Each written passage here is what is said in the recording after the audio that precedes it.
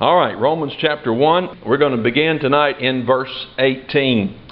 The real meat of Romans begins here in verse 18. Now, what he's going to do is going to eventually prove that they're all under sin when he comes down to chapter 3. But this verse 18 is the foundation, the principle on which much of Romans chapter 1, chapter 2, and chapter 3 hinges. The principle here is one that has been destroyed, for instance, in the New International Version. They did not understand it, so they changed the meaning of the verse.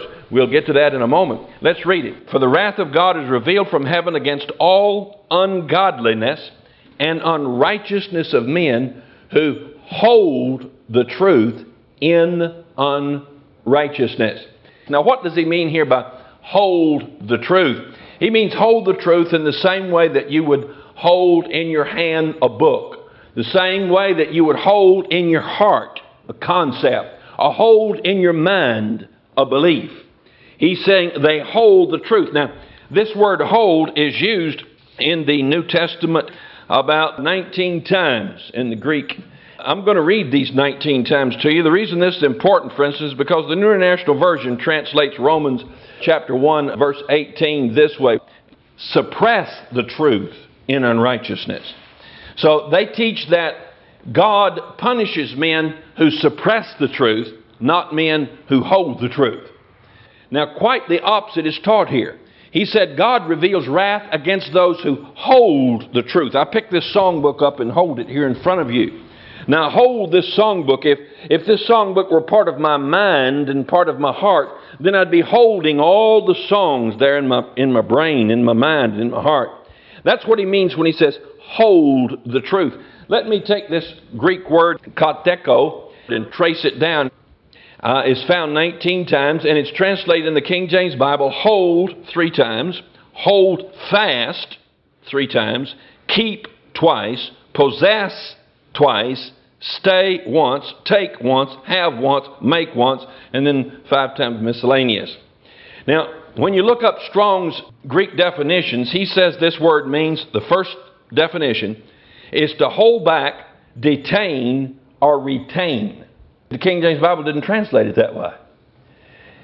He says it means retain from going away, or to restrain or hinder the course or progress of that which hinders Antichrist from making his appearance. And then he says it's to hold fast, to keep secure, or to keep firm possession of, lastly, to take possession of. Now, here's the way the King James Bible uses it. Come, let us kill, and let us seize on his inheritance. Now, obviously, that's a hold. That's to grab a hold. That's retain. That's to keep to yourself, right? Again, Luke 4:42, and I'm not skipping any of these. He says, and they came unto him and stayed him that he should not depart. So again, that's retaining, keeping. In Luke 8:15, they translated, and having heard the word and keep it and bring forth fruit. Again, that's to retain, to hold. Luke 14:9, thou begin with shame to take the lowest seat. That's a person who goes back and sits in a seat. He's taken or he's holding the seat. Whole of whatsoever disease he had. He had is the same Greek word here as hold. Whatever disease he had or hold or was part of him. Acts 27:40, he said, put up the mainsail to the wind and made is the same word as hold, towards shore. In other words, they fixed themselves and they went in that direction. Romans 1:18, and then Romans 7:6, the law being dead, wherein we were held. That's the same word. We were held by the law. 1 Corinthians 7:30, that they buy as though they possessed not. As though they possessed is the Greek word here. As though they possessed, held. 1 Corinthians 11:2 says, remember me in all things and keep the ordinances as I delivered. Keep, that's the same word, keep. Also, 1 Corinthians 15:2, he says, which also you are saved if you keep in memory the things I preach. Hold firmly. 2 Corinthians 6:10 says, as having nothing and yet possessing, there's that word hold, possessing all things. 1 Thessalonians 5:21, prove all things, hold fast. That's the word hold. 2 Thessalonians 2:6, and you know that withholdeth that he might be revealed. He's holding something. He's withholding, not holding back as we would use it today, but he's hanging on to it. He's retaining it. He's keeping it to himself. 2 Thessalonians 2:7, only he who now letteth will let until he be taken out of the way. This is a letting like one has a dog on a leash, and he allows the dog to go so far but no further. You might say he's letting the dog run out 3 feet, and then you might say he's holding the dog on the leash. Both are true. In other words, this individual is limited and controlled and allowed out to a certain extent and no further. He's keeping him, he's holding him, he's letting him just so far and no further. And that's a verse that they have trouble with as well. And he says in 2 Thessalonians 2:7, only he who now letteth will let. That's the word letteth, retain, hold on to, till he be taken out of the way.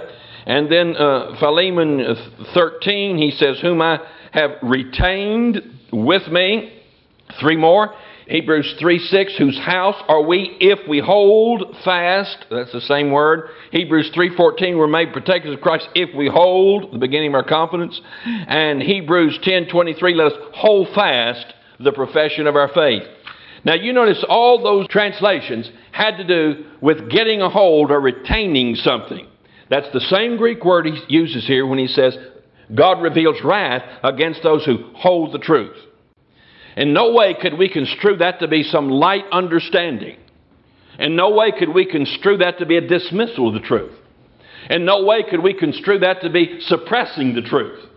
There's only one definition left to us, and that's holding, as in holding fast, as in retaining in an intimate way. That's the people to whom God reveals wrath. You say, well, you've gone to a lot of energy here on proving this word. Why? Because this entire doctrine of chapter 1, 2, and 3 is built around the principle that he's revealing to us right here. Now you say, well, what would be the opposite of that? The opposite of that would be what's normally taught today. It's normally taught today that God's wrath is upon infants the day they're born. What's normally taught is that God is angry at the fetus because the fetus is a dirty, wicked sinner. Because the fetus sinned 6,000 years ago against God. And that fetus is morally to blame for that sin. And that fetus is corrupt in nature. That fetus has a sinful nature. And therefore that fetus is despised by God. That's normally what's taught by 99.99% of Christians throughout the world today. Now, Paul says the opposite. He said God reveals wrath against individuals who hold truth. An infant cannot hold truth. And who hold it in unrighteousness. That is, the truth that they have in their heart, they're disobeying. That is, the understanding and knowledge they have of duty, they are dismissing their duty, refusing to do the duty that they know that they're holding on to. You see why it's very important to be very clear on the definition of this verse. Now, it's interesting. The New International Version translates it that one time as suppress, but listen to the other ways that the New International Version translates this word. It translates it take, keep, retain, take, had. John 5:4, 42 words are missing, and that word's missing, so there's no translation there at all. And then in Acts 27:40, he translates it made, translates it suppress, that one time in Romans. Then they translate it bound. They translate it theirs to keep. They translate holding to. They translate hold firmly. They translate it same, hold on to, holding him back, holds it back, like to keep, hold on to, we hold unswervingly. So you see the New International Version consistently translates it as holding, except in this one verse.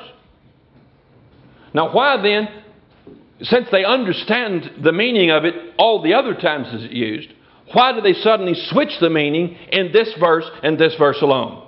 Because this is the verse, if you'll read the commentaries on Romans, where they begin to misunderstand the teachings in Romans. This is the verse where they look at it and say that couldn't possibly be true, that God punishes people for holding truth. We know that God damns people who don't hear the truth. And so immediately right here they depart from what Paul is trying to say by changing, even in their Bibles, their translations. Not change it because there's any basis in Greek, but change it because the basis is in their own doctrinal views. Now, folks, that happens over and over again in Bible translations. You will see that out of 15 or 20 or 30 translations of a verse, all of a sudden one of them will be translated opposite to what it is, even in that translation. And then they'll make a big deal over it. Why? Because that's the place where they doctrinally cannot accept what the Scripture says. No basis in Greek, they'll change it. The King James Bible is the only one that's consistent and accurate in every way. Now let's go back to our verse again. Romans 1:18. For the wrath of God is revealed from heaven. Now this wrath is not God's anger, although He's angry. It's not the natural consequences of sin, although there's natural consequences to sin. But this is the duty of the moral governor to reveal wrath on people who hold truth unrighteously. It's at this point that most philosophies and most religions draw the line and go no further. That God is a God of wrath. The wrath of God is revealed from heaven. That's the supreme court. Heaven is the throne of righteousness. Heaven is the place where if the wrath of God is poured out on you, it is a hopeless situation. Against all ungodliness. The Bible tells us in Genesis 9:6 that God made man in His image. James 3:9 says He made man after the similitude of God. You see, we were made to be godly. We're made to be godlike. And He says, against all ungodliness and unrighteousness of men who hold the truth in unrighteousness. So the greater the gap between the truth one holds and the obedience he renders, the greater the wrath. Let's take an American Indian 400 years ago, right where we stand now. There are arrowheads all around here. That American Indian was sitting on the bank of Cane Creek right here. He was walking through these fields and over these hills, and he hunted game, and he worshiped some great spirit. Now, how did God view him? Was he damned because of what Adam did? Was he lost from the day he was born? Did he go to hell because he never heard? Now, the Bible tells us that without the shedding of blood, there's no remission. It tells us that there's only one name under heaven given among men whereby we must be saved, and that's the name of Jesus. Now, that man was lost. He was without God. He was in fact born separated from God. He was not born unrighteous. He was born neither with sin nor with right doing, but he was born without the Spirit of God. He was born left to the resources of his own mind and his own body. And what he had was insufficient to live godly. His passions and his lust and the society in which he lived induced him to sin very early in his life. From the very breast of his mother, he was a liar. He was a deceiver from the earliest ages, and he indulged his flesh to his pleasure, and he ignored the truth of God. As he got a little older, he no doubt began to think about the spirits. He began to think about who created him. He began to think about his responsibility. And he developed some concepts as to what was right and wrong. And he made up his mind, no doubt, that he ought to do the right thing. His witch doctor was teaching him to be good, to be righteous, and not to commit acts of sin. In his own tribe, there was punishment for wrongdoing. And there was promise of punishment in afterlife if you didn't do as you ought to do. So this man developed some understanding of truth. He stood on the top of that ridge over there and he meditated as the sun went down about how he was created. He meditated about his responsibility, and he looked at his own lust, and he decided that he should not lust, and he should not be greedy, and he should not be selfish, and he should not be violent and mean, at least to his own people. And then he left that hill and he set out with an intention to do what he ought to do, with a concept in his mind that there was truth that should be obeyed. But over the course of his life, he followed his own lust. Over the course of his own life, he ignored the truth that he was holding. Over the course of his own life, he involved himself in sin because it was pleasurable. He involved himself in indulgence because he chose that over the truth that was in his own mind. As a result of this, God saw him as a transgressor. God saw him as a lawbreaker. God saw him as a man in rebellion, because that's what he was. And God communicated with him. The Lord Jesus Christ revealed Himself to that man, because John chapter 1 tells us that He is the true light which lighteth every man that cometh into the world. God revealed Himself to that man and spoke to that man, maybe in dreams, in visions, spoke to him in his spirit in times of quietness. And that man heard the voice of God, and he was challenged to walk in truth and in obedience. He may have decided on different occasions to do that very thing. But again, the lust of his own flesh overcame him. And in the process of time, he was committed to a life of sin and indulgence. He became a hypocrite. He became a deceiver. He pretended he was one thing on the outside while he was another on the inside. In some cases, he threw away religion. He threw away belief in the spirits. In some cases, he gave himself over to extreme violence and lust and warfare. And all of those Indians who lived in this area, without exception, all of them became depraved in every aspect of their mind, their soul, their body, and their spirit. All of them were lost. All of them were in need of redemption. And they died without excuse. They died without God. They died without eternal life. They were lost. Every one of them were lost without the Savior. But they were lost not because they never heard. They were lost because they held truth and didn't obey it. And they were damned as a result of it. Now, that is the Bible truth about the heathen. The heathen then and the heathen today. The heathen in New York, the heathen in Los Angeles. You see, if you go to a man and you tell him that you and your ancestors were lost simply because they didn't hear about Jesus, then he sees that as extremely unjust. And most Christians see it as unjust. That's why many Christians are not willing to accept the fact that people are lost without Christ. That's the reason many Christians want to think that somehow there's hope for the heathen somewhere without the message of Christ. Because they see it as such an unjust thing for them to be damned from the day they're born with no hope. Now granted, the end is not different.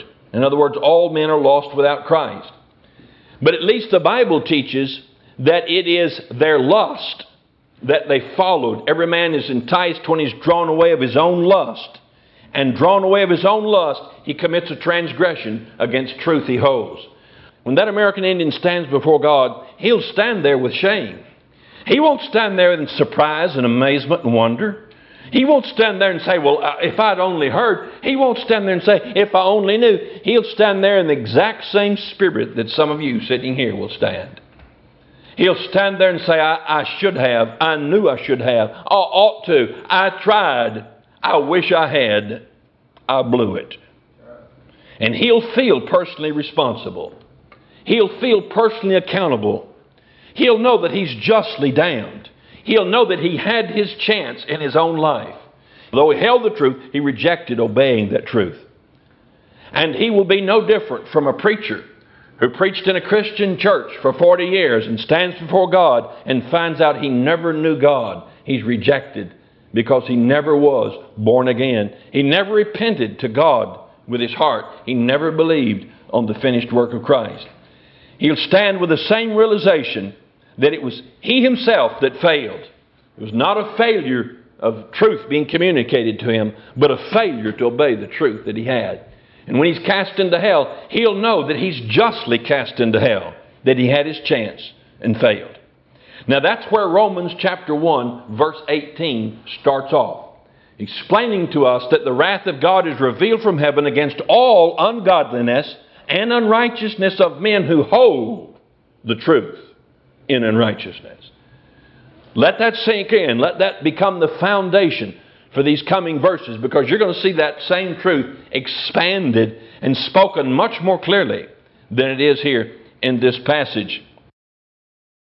19, the first word, because, in other words, he's explaining what he just said in verse 18. The wrath of God is revealed from heaven against all ungodliness, because that which may be known of God, that which may be known of God is manifest in them, for God hath showed it unto them.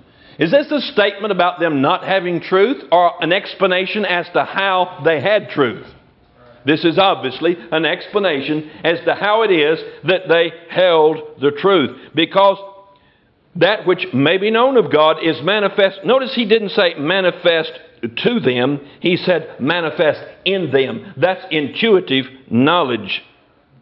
Now, that which may be known of God will vary from person to person. That which may be known of God will vary from one tribal group or one religion to another. You see, much of what any religion teaches is truth. There's much truth in any religion. In other words, all the religions teach that one should do righteousness. And if you ask what righteousness is, there's going to be a general agreement in any religion that righteousness is not murdering. Now, some of them may permit killing their enemies, but not those that are part of their own tribal group. They will teach that murder is wrong, violence is wrong, that taking someone's wife is wrong, that sex prior to and outside of marriage is wrong, that hate is wrong, greed is wrong, selfishness is wrong. All the basic concepts that we have about right and wrong and that are taught in the Ten Commandments are going to be held by any religious group. That which may be known of God is manifest in them. How is that true that it's manifest in them? For God has showed it unto them. You see, there was no Christian or Jew there preaching to that American Indian, but God was there preaching to that American Indian. God was there speaking the truth. God has showed it unto them. When we go to flea markets and art shows, we see pictures of the noble savage standing on a bluff with a little feather blowing and making some gesture of obedience to the Great Spirit. Now, folks, somehow they're wanting to elevate that to us and extol that as above our own faith and revelation today. But the very fact that the heathen who paint those pictures recognize that people everywhere were religious, that people everywhere had knowledge of God, and people everywhere sought God in some outward religious form, is testimony not to their rejection of truth, but to their holding truth, whether they obeyed it or not. He says, but that which may be known of God is manifest in them, for God has shown it unto them. So the Spirit of God is active, revealing God to every man who's capable of understanding. No man with all his mental faculties is without some knowledge of God. John 1:19 is where he said, He's the true light, which lighteth every man that cometh into the world. Now, verse 20. For the invisible things of Him, that's God, from the creation of the world are clearly seen. So he says that from looking at the creation, from observing what God has created, men see invisible things. Now, as I look out across that field, everything that I see is visible. You know, I see cow piles, horse piles, I see weeds, I see an old bucket, I see a t-shirt somebody left out there, I see trees and fence posts. I see all those things in the field. Now, I don't see anything that's invisible, right? And yet, if I were to meditate on that and look beyond that to the trees and to the sky beyond, and meditate, I would begin to see something that you can't see with your eyes. I'd begin to see it with my spirit. So he said the invisible things of God. What are the invisible things of God? Truth, justice, judgment, love, mercy, grace, power. God's attributes. Those are the invisible things of God. He said they're clearly seen. He's telling us that they are seen not vaguely, but distinctly. That means there's an understanding in that heathen man, a clear understanding about God. And he gets that through nature. You say, how does that work? Well, if you were to walk into a room somewhere, and on the wall you saw a painting. If you looked at that, you wouldn't say, well, this must have been some kids playing around in here. There must have been an explosion in here and blue paint all over the wall, or it looks like it's mildewed in different colors. If you looked at that, you'd say, oh, there's a painter around here, an artist. And if it was a really good painting, you'd say, well, there's a really good artist around here. And then you'd stand and stare at that painting and you'd say, well, he must be a sad artist. Look at what he painted. He must be lonely. Look at the colors here. He must be depressed. And you would stand there and you'd look at that painting and you'd get some feeling or some idea about what that artist was like.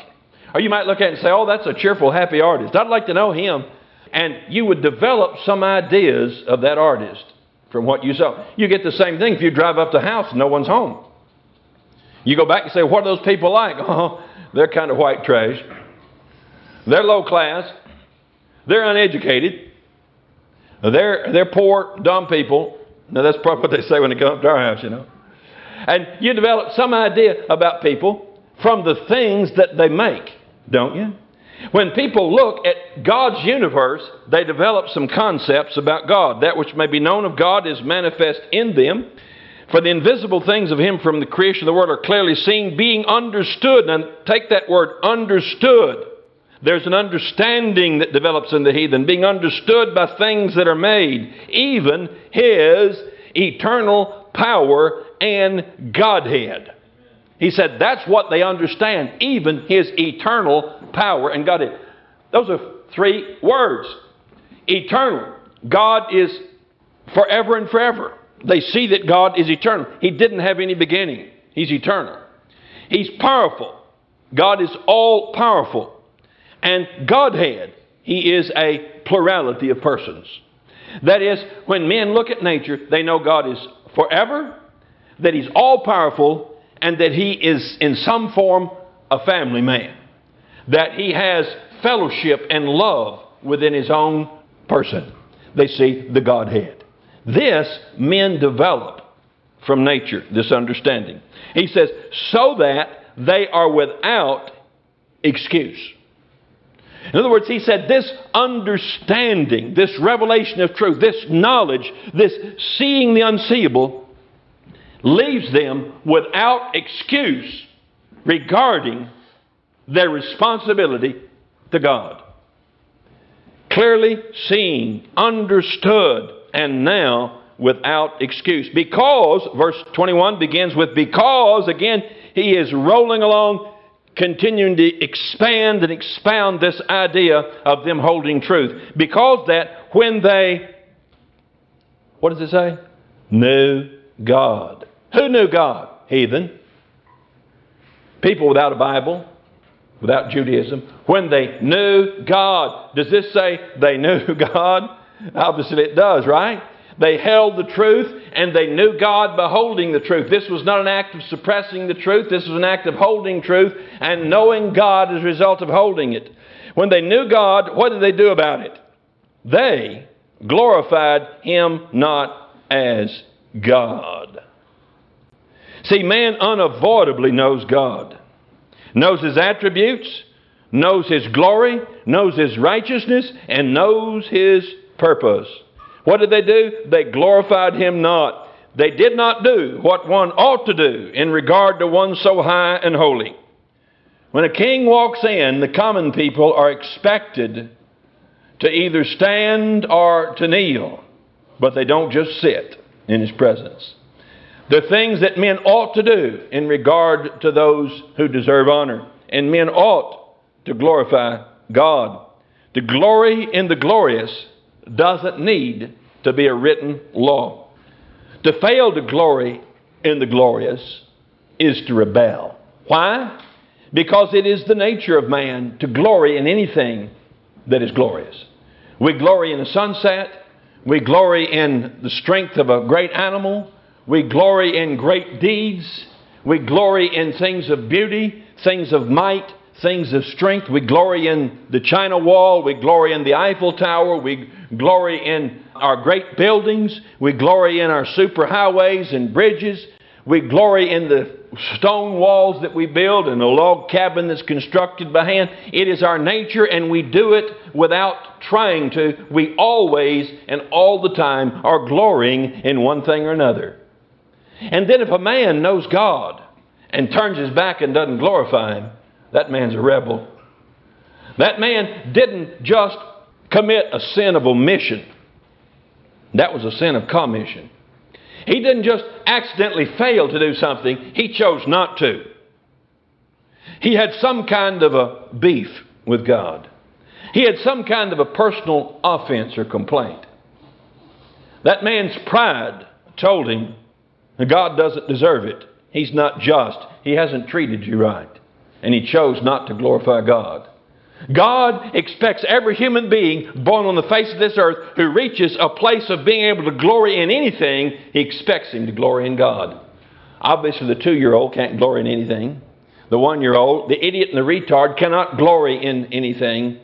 But those who have reached a place of intellectual maturity will glory and are expected to glory in God. They glorified Him not as God, neither were thankful. That's the beginning of atheism. Think about the first sin listed of the heathen. First sin is not adultery, fornication, or murder. Not shrinking heads or eating human flesh. The first sin is not glorifying God. And what's the second sin? The second sin that God uses to point out the depravity and the fact that heathen deserve to be damned, the second sin is neither were thankful. Think about it. Neither were thankful. That is the mark of a rebellious sinner, not to be thankful. Why? Why, it's natural to be thankful when someone does something for you. If you were underwater, like I read about a fellow with a stone rolled on him and pinned him underwater. He's about a foot down. And the stone weighed several hundred pounds, and a guy's nearby fishing, trout fishing, a guy nearby saw it and ran over to where this fellow was and tried to roll the stone off of him and couldn't. So he got a big breath of air and went down and put his mouth over that fellow's mouth and blew the air in his lungs. And then came up and screamed to get some help and got another breath of air and bent over and blew it back in the man's mouth. He kept that man alive for 20 minutes while he went and got help to get that stone off of it. Now, do you know that man was thankful for that air? He was thankful. Now, if he'd gotten up and said, "You got the foulest breath." If he'd gotten up and said, "Don't you ever brush your teeth?" If he'd gotten up and said, "You bit my lip," you'd wanted to slap him down, right? You said, "This is the most unthankful man on the face of the earth." I guarantee you, when he got up, he was thankful for the air he had. Yeah, that's right. And yet sinners breathe good, fresh, clean air all day long and don't thank God for it. That's right. Sinners eat food. Now, if you were to go over there where Tom is in one of those prisons and take one of them a piece of stale wheat bread, they'd be thankful for it.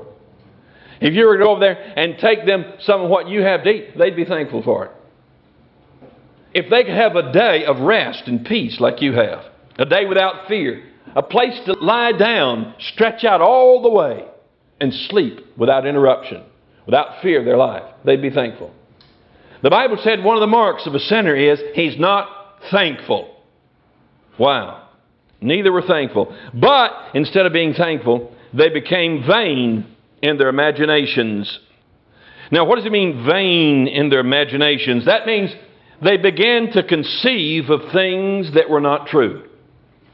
They began to imagine an alternative to the God they weren't glorifying. They began to imagine reality to be different from what they'd seen it was.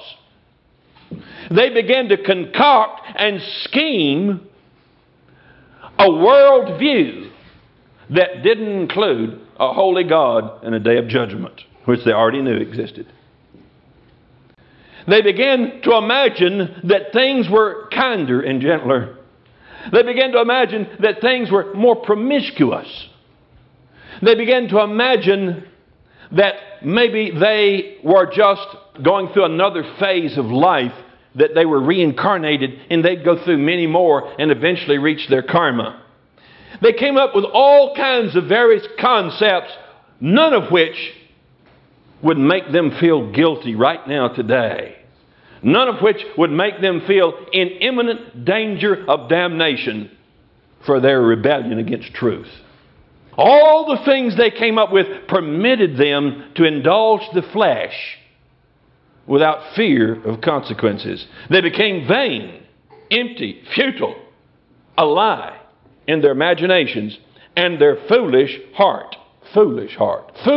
was darkened. Now, notice this darkened heart was a process that happened in their own lifetime, in their own experience, as a result of choices they made. Their foolish heart was darkened. That means it went from lighter to darker. Right? You say, well, that's no big... Folks, that's really important in theology. They weren't born with a dark heart. They weren't born with a heart that was totally blackened. They were born and grew into a state of light and knowledge and truth and understanding, turned their back on that truth and light, and a darkening occurred in their experience, and it's for that darkened state into which they brought themselves that God judges them and faults them. So simple. Their foolish heart was darkened, professing themselves to be wise. Well, what else could they profess but themselves? They'd rejected the truth. Professing themselves, these people became professors, professional fools. They gave degrees to these professors and called themselves doctors of psychiatry or doctors of divinity. Now, this wisdom that they professed was in contrast to God's truth. You see that? This wisdom that they professed was something they had imagined that was in contrast to the truth they'd already received directly from God. They professed themselves to be wise, and it said they became fools. They recorded their musings, established universities, and praised their mutual knowledge. They called it philosophy, science, comparative religion. Men called them enlightened. God called them fools. Verse 23, and changed the glory of the uncorruptible God. An uncorruptible God is a God that cannot deteriorate or rot like a piece of wood would. They changed the glory of the uncorruptible God into an image, that is a statue, an idol. They created an idol. The world's religions can be traced by the idols found in the garbage and the ruins of different cities. The world's religions can be traced from one image to another, and from the alcoves where those images stand, where the candles are burnt, and the weathered stones where people kneel in front of the images. There are places you can go where you find the images literally have toes kissed away from the mouths of dirty sinners. Can you imagine that? They changed the glory of the uncorruptible God into an image made like unto corruptible man. Imagine making an image and calling it God. And to birds, they made an image of a bird and called it God. Four-footed beast, they made an image of a cow, an ox, and called it God. And creeping things, they made images of beetles and bugs and grasshoppers and worms and snakes and creepy things, and said, this is my God. How foolish. So these people were not unenlightened, misguided victims of their time. They were fools remaking God into an image more compatible with their lust.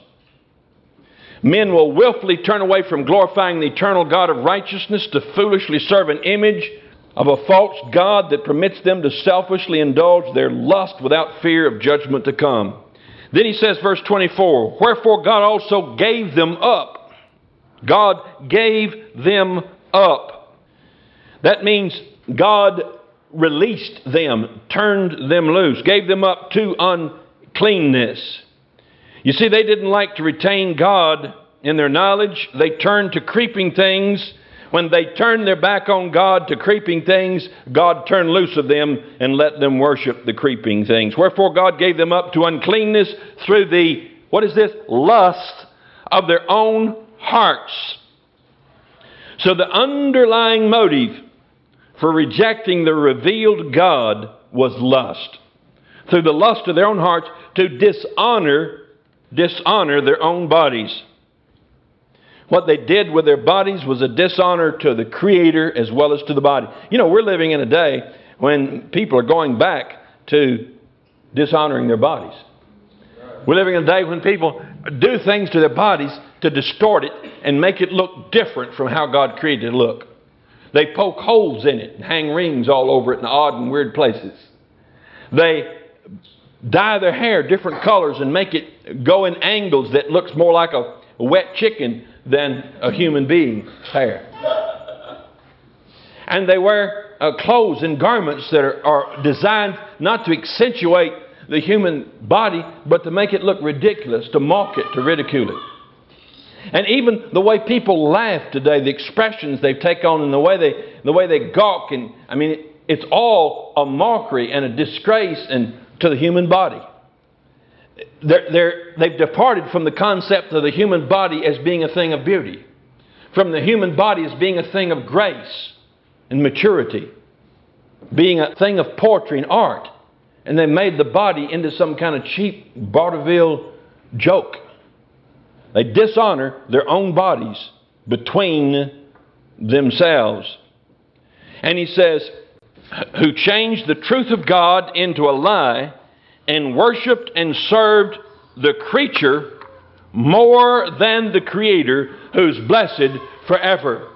So they changed the truth they knew into a lie, and they worshipped and served the creature, that's themselves and animals, more than the Creator, who's blessed forever. Tell me, do we live in a time when people are worshiping and serving a creature more than they are God? When people are worshiping and serving creatures, each other and animals, more than they are God?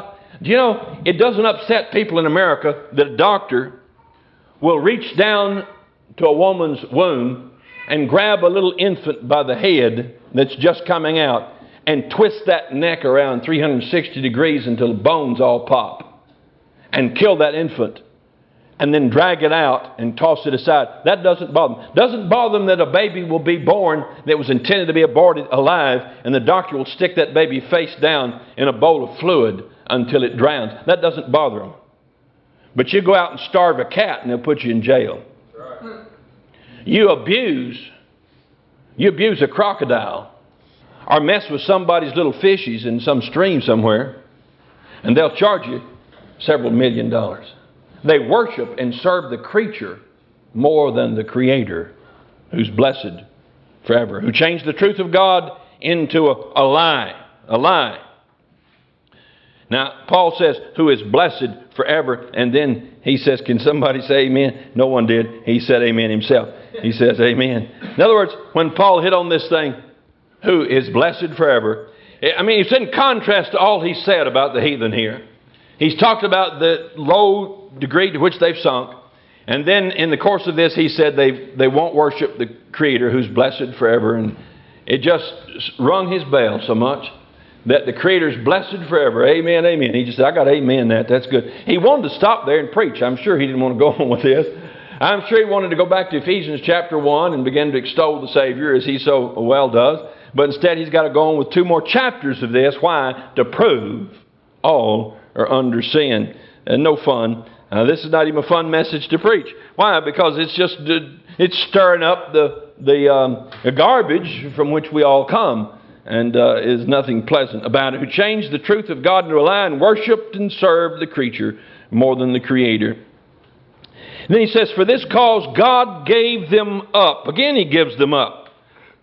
That means God stopped fighting their wills. He gave them up. He stopped fighting their will to resist. It's like holding on to someone's hand and saying, don't go there, you'll be hurt. And they pull. Don't go there, you'll be hurt. And they pull away. Don't go there, and they fight you. And finally, you turn loose of their hand. You give them up. And you let them go to their own peril and their own ruin. Why? Because that's where they wanted to go.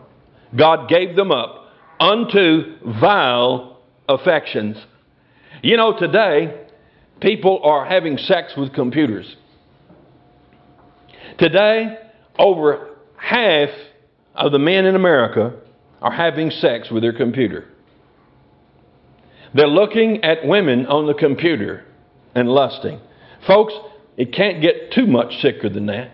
It can, but not much. I mean, that is so absolutely filthy, degrading. God gave them up unto vile affections. Listen, if that's what you're doing, if you're looking at dirty pictures and having sex with your computer or with magazines or going to some sin hole where that stuff is hanging all over the walls and where they're showing that stuff, if you go there, you're getting very close to the bottom. You have departed and departed and departed, and God says, I'm going to turn them loose to their vile affections. There's all kinds of sins before you get that low. When you get that low, You're shutting your back on truth and righteousness. Unto vile affections, for even their women did change the natural use into that which is against nature. He said, even their women. That means you might expect some degrading things out of men, but you don't expect out of your mothers and your daughters and your wives. Even their women did change the natural use. Talking about lesbians here. Into that which is against nature. Listen to me now. He's talking about 8-year-old girls taking their clothes off and messing with each other. You hear me? He's talking about 10-year-old boys going out to the barn and pulling their pants down and playing with each other. He's talking about the sin of sodomy, queers, and lesbians. He says this is getting as dirty as it gets. Do you talk to your children plainly? Do you let them know what sin is? Even when they're 4 and 5, they need to know, because that's where it starts. Are you watching whom your children play with? There are kids that come and have come to this church that'll damn your children's soul with garbage like that.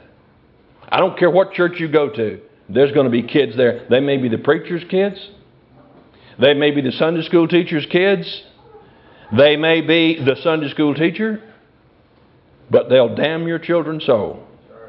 He says, for the women did change the natural use. Notice the natural use. See, God created a woman's body to naturally fit a man's body. That is, a woman and a man go together. That's natural. I mean, you can see that just from the way the anatomy's made. It's a positive and a negative.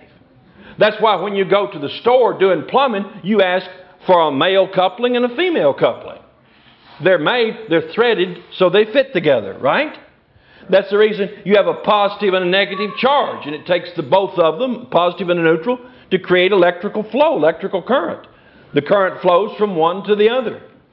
Now, that's natural use. God made that. That's good. That's holy.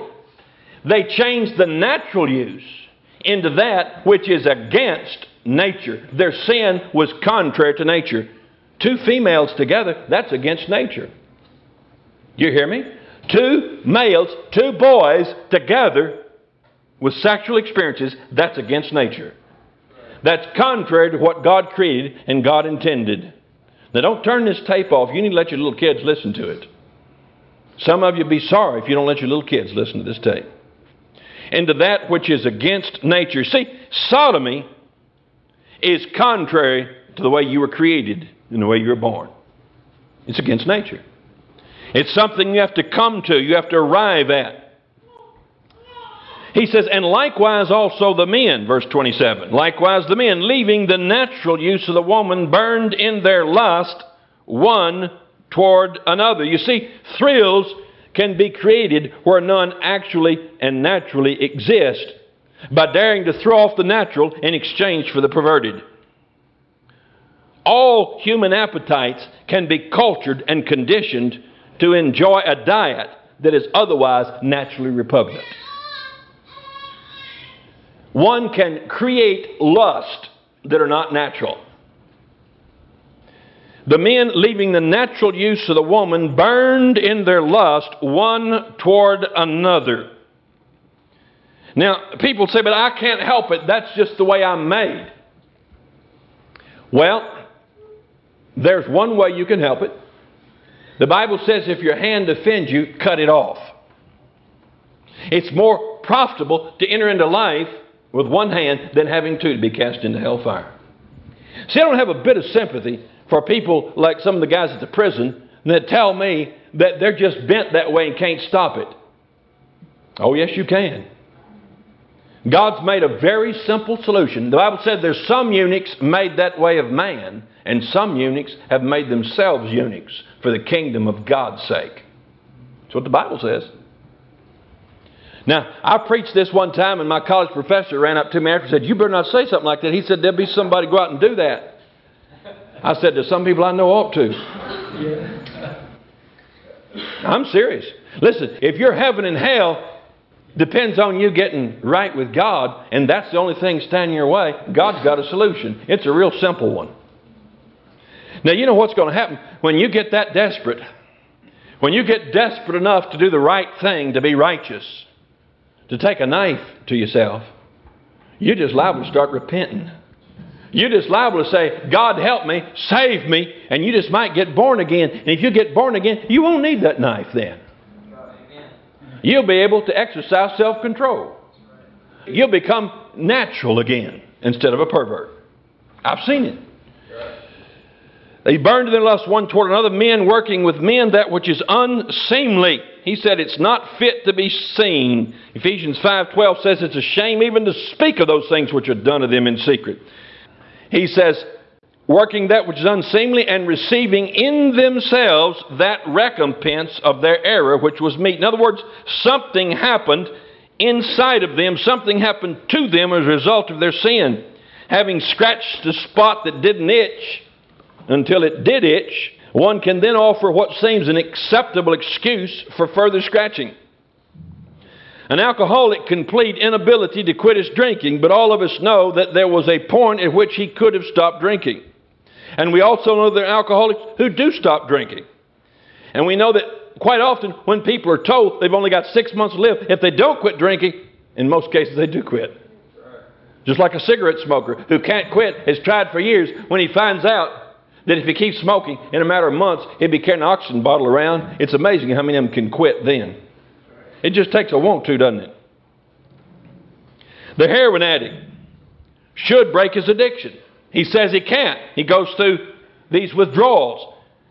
The sexual pervert says he should break his addiction. The pornographer says he should break his addiction, but he can't. He can't help himself. Listen, when you say, I can't help myself, you're not excusing your sin, you're compounding your guilt. Because you're stating that not only is your body addicted, but you've now surrendered your mind to it. God has given you up, and it has become the only life you know. It's a statement not of your inability, but a statement of your confirmed unwillingness. And it is a more damnable state than your previous condition. So to cry, I can't, is to say, I am so guilty, I don't want to be any different. Now, I know there are moments when sinners cry out to be different, but that's because what they're doing is hurting them and causing pain. If it were only pure pleasure, they would not want to give it up. He says, even as they did not like, verse 28, even as they did not like to retain, that word retain means they once had it. They did not like to retain God in their knowledge. That means they came to a point to where they did not like, that is, it was a choice. They did not like, that is, it was a preference. They did not like, that is, that's where their heart was. They did not like to retain God in their knowledge. It was a choice. God gave them over. Here's the third time He's given them up. Gave them over to a reprobate mind to do those things which are not convenient. Now, you know, a reprobate mind. Earlier, they had problems in the flesh. God gave them up to their lust. God gave them up to their uncleanness. But now, God's given them up to a reprobate mind. In other words, now their mind has been tampered with. Now their mind has been warped and twisted. Now God has stopped speaking because they can no longer hear. Their mind is glazed over. Their mind is reprobate. Man, that's a sad, scary place to get to.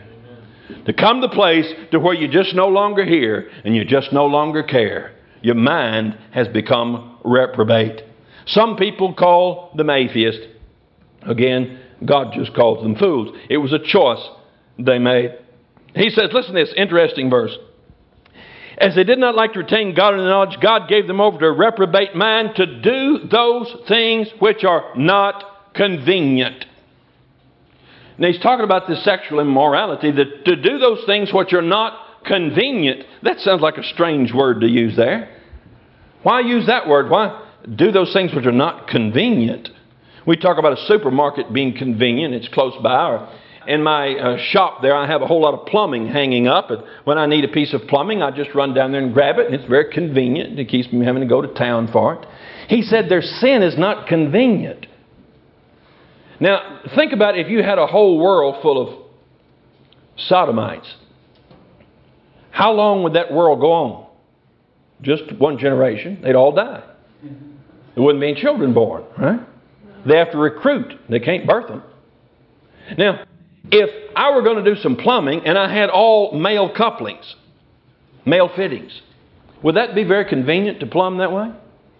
That'd be extremely inconvenient, wouldn't it? Or if you had all female couplings, could you plumb with that? It'd be very inconvenient too, wouldn't it? What you need is an equal number of male and female couplings, and you can get your plumbing job done. Or if you were trying to wire a house and all you had was the positive, no neutrals, you couldn't wire the house. You couldn't make it work.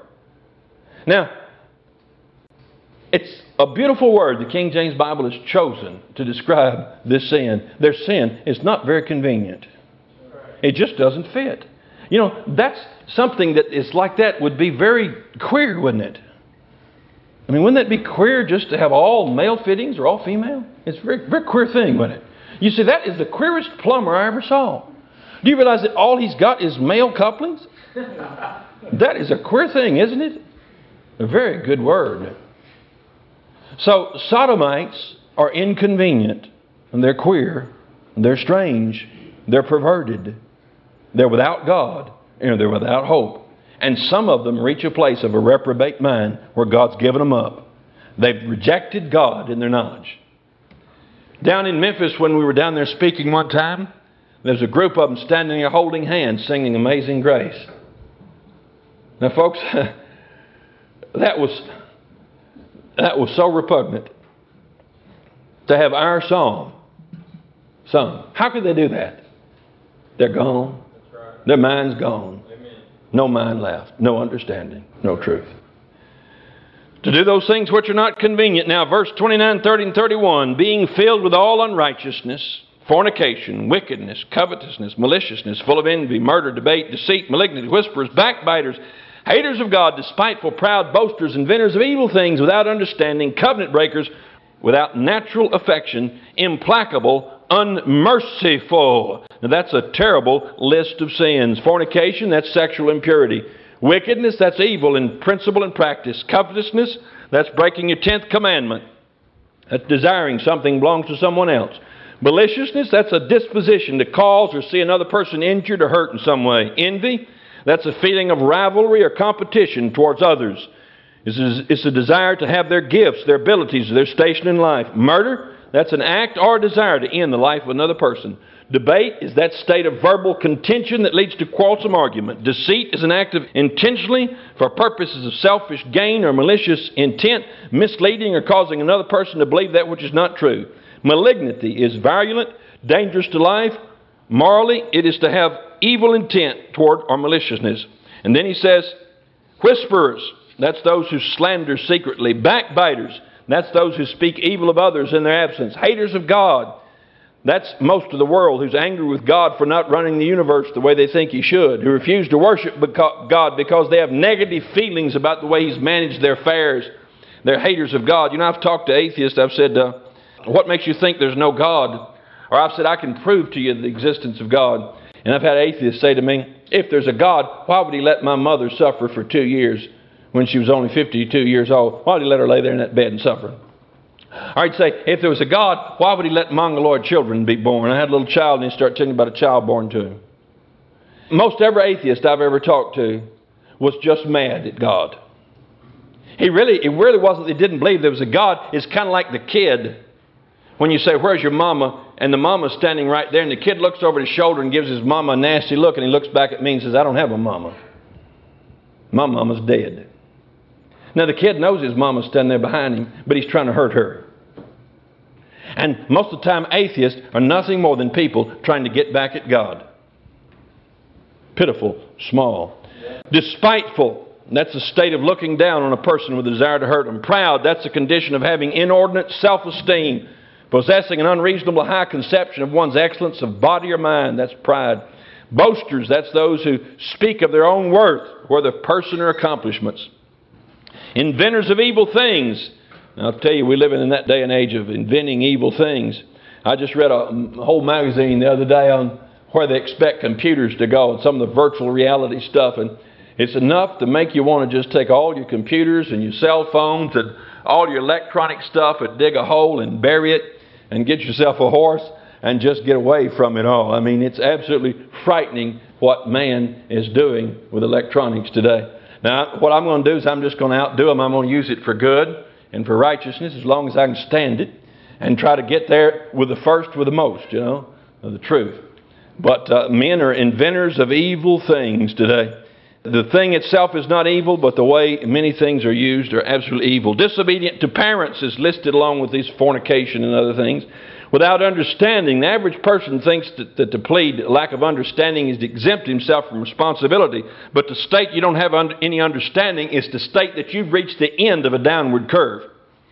Covenant breakers are those who enter into a mutual agreement with God, say, God, if you'll save me, I won't do it again. And then they fail to obey Him, fail to keep their side. Without natural affection, that's men and women who don't commit sodomy, but defend sodomy as possibly being all right if two people mutually love each other and really have a caring relationship with their significant other. That's without natural affection. Implacable is to be unappeasable, cannot be placated, nothing will satisfy, irreconcilable, and then finally unmerciful. That's a condition of being without mercy. It's common to man to err, and if we don't show mercy, then we're walking on those who need it most. We have a natural, innate desire to show mercy and to have mercy shown upon us. And a man who doesn't show mercy is a man who's full of pride and selfishness and hurt and harm and bitterness. And finally says, verse 32, who knowing the judgment of God, notice where this chapter ends, who knowing the judgment of God. These people that he's described here know something. They knew God, and now, what is it they know? They know the judgment of God. These people know that God judges sin. These people know that sin ends in death. They know the judgment of God. Who knowing the judgment of God, that they which commit such things are worthy of death. God says that people who commit these things are worthy of death. If they're going to be put to death, God will have to do it. I'm not going to. Now, he also tells us that the people who commit fornication are worthy of death. The people who are disobedient to the parents are worthy of death. The people who are liars and covenant breakers, they're worthy of death. That includes all of us. But these people are worthy of death. He says, notice the rest of the verse, who commit such things are worthy of death, not only do the same, but have pleasure in them that do them. That is, the person is worthy of death. Not only the one who commits these sins is worthy of death, but the one who has pleasure in other people committing these sins is worthy of death. What does that mean? That means if you look upon sodomites and you think about the pleasure they must have, and you approve of that in that you find pleasure in thinking on it, then you deserve the same death they'll get. That means if you think about adulterers and you don't commit adultery, but you think about the pleasure, or you justify it. For instance, you say, well, she was such a mean old woman, I can understand why he went out on her, and they've got such a nice, sweet relationship now. They're going to be married after all, after the divorce goes through. And you approve of that sinfulness, then you deserve the same death sentence that those adulterers deserve.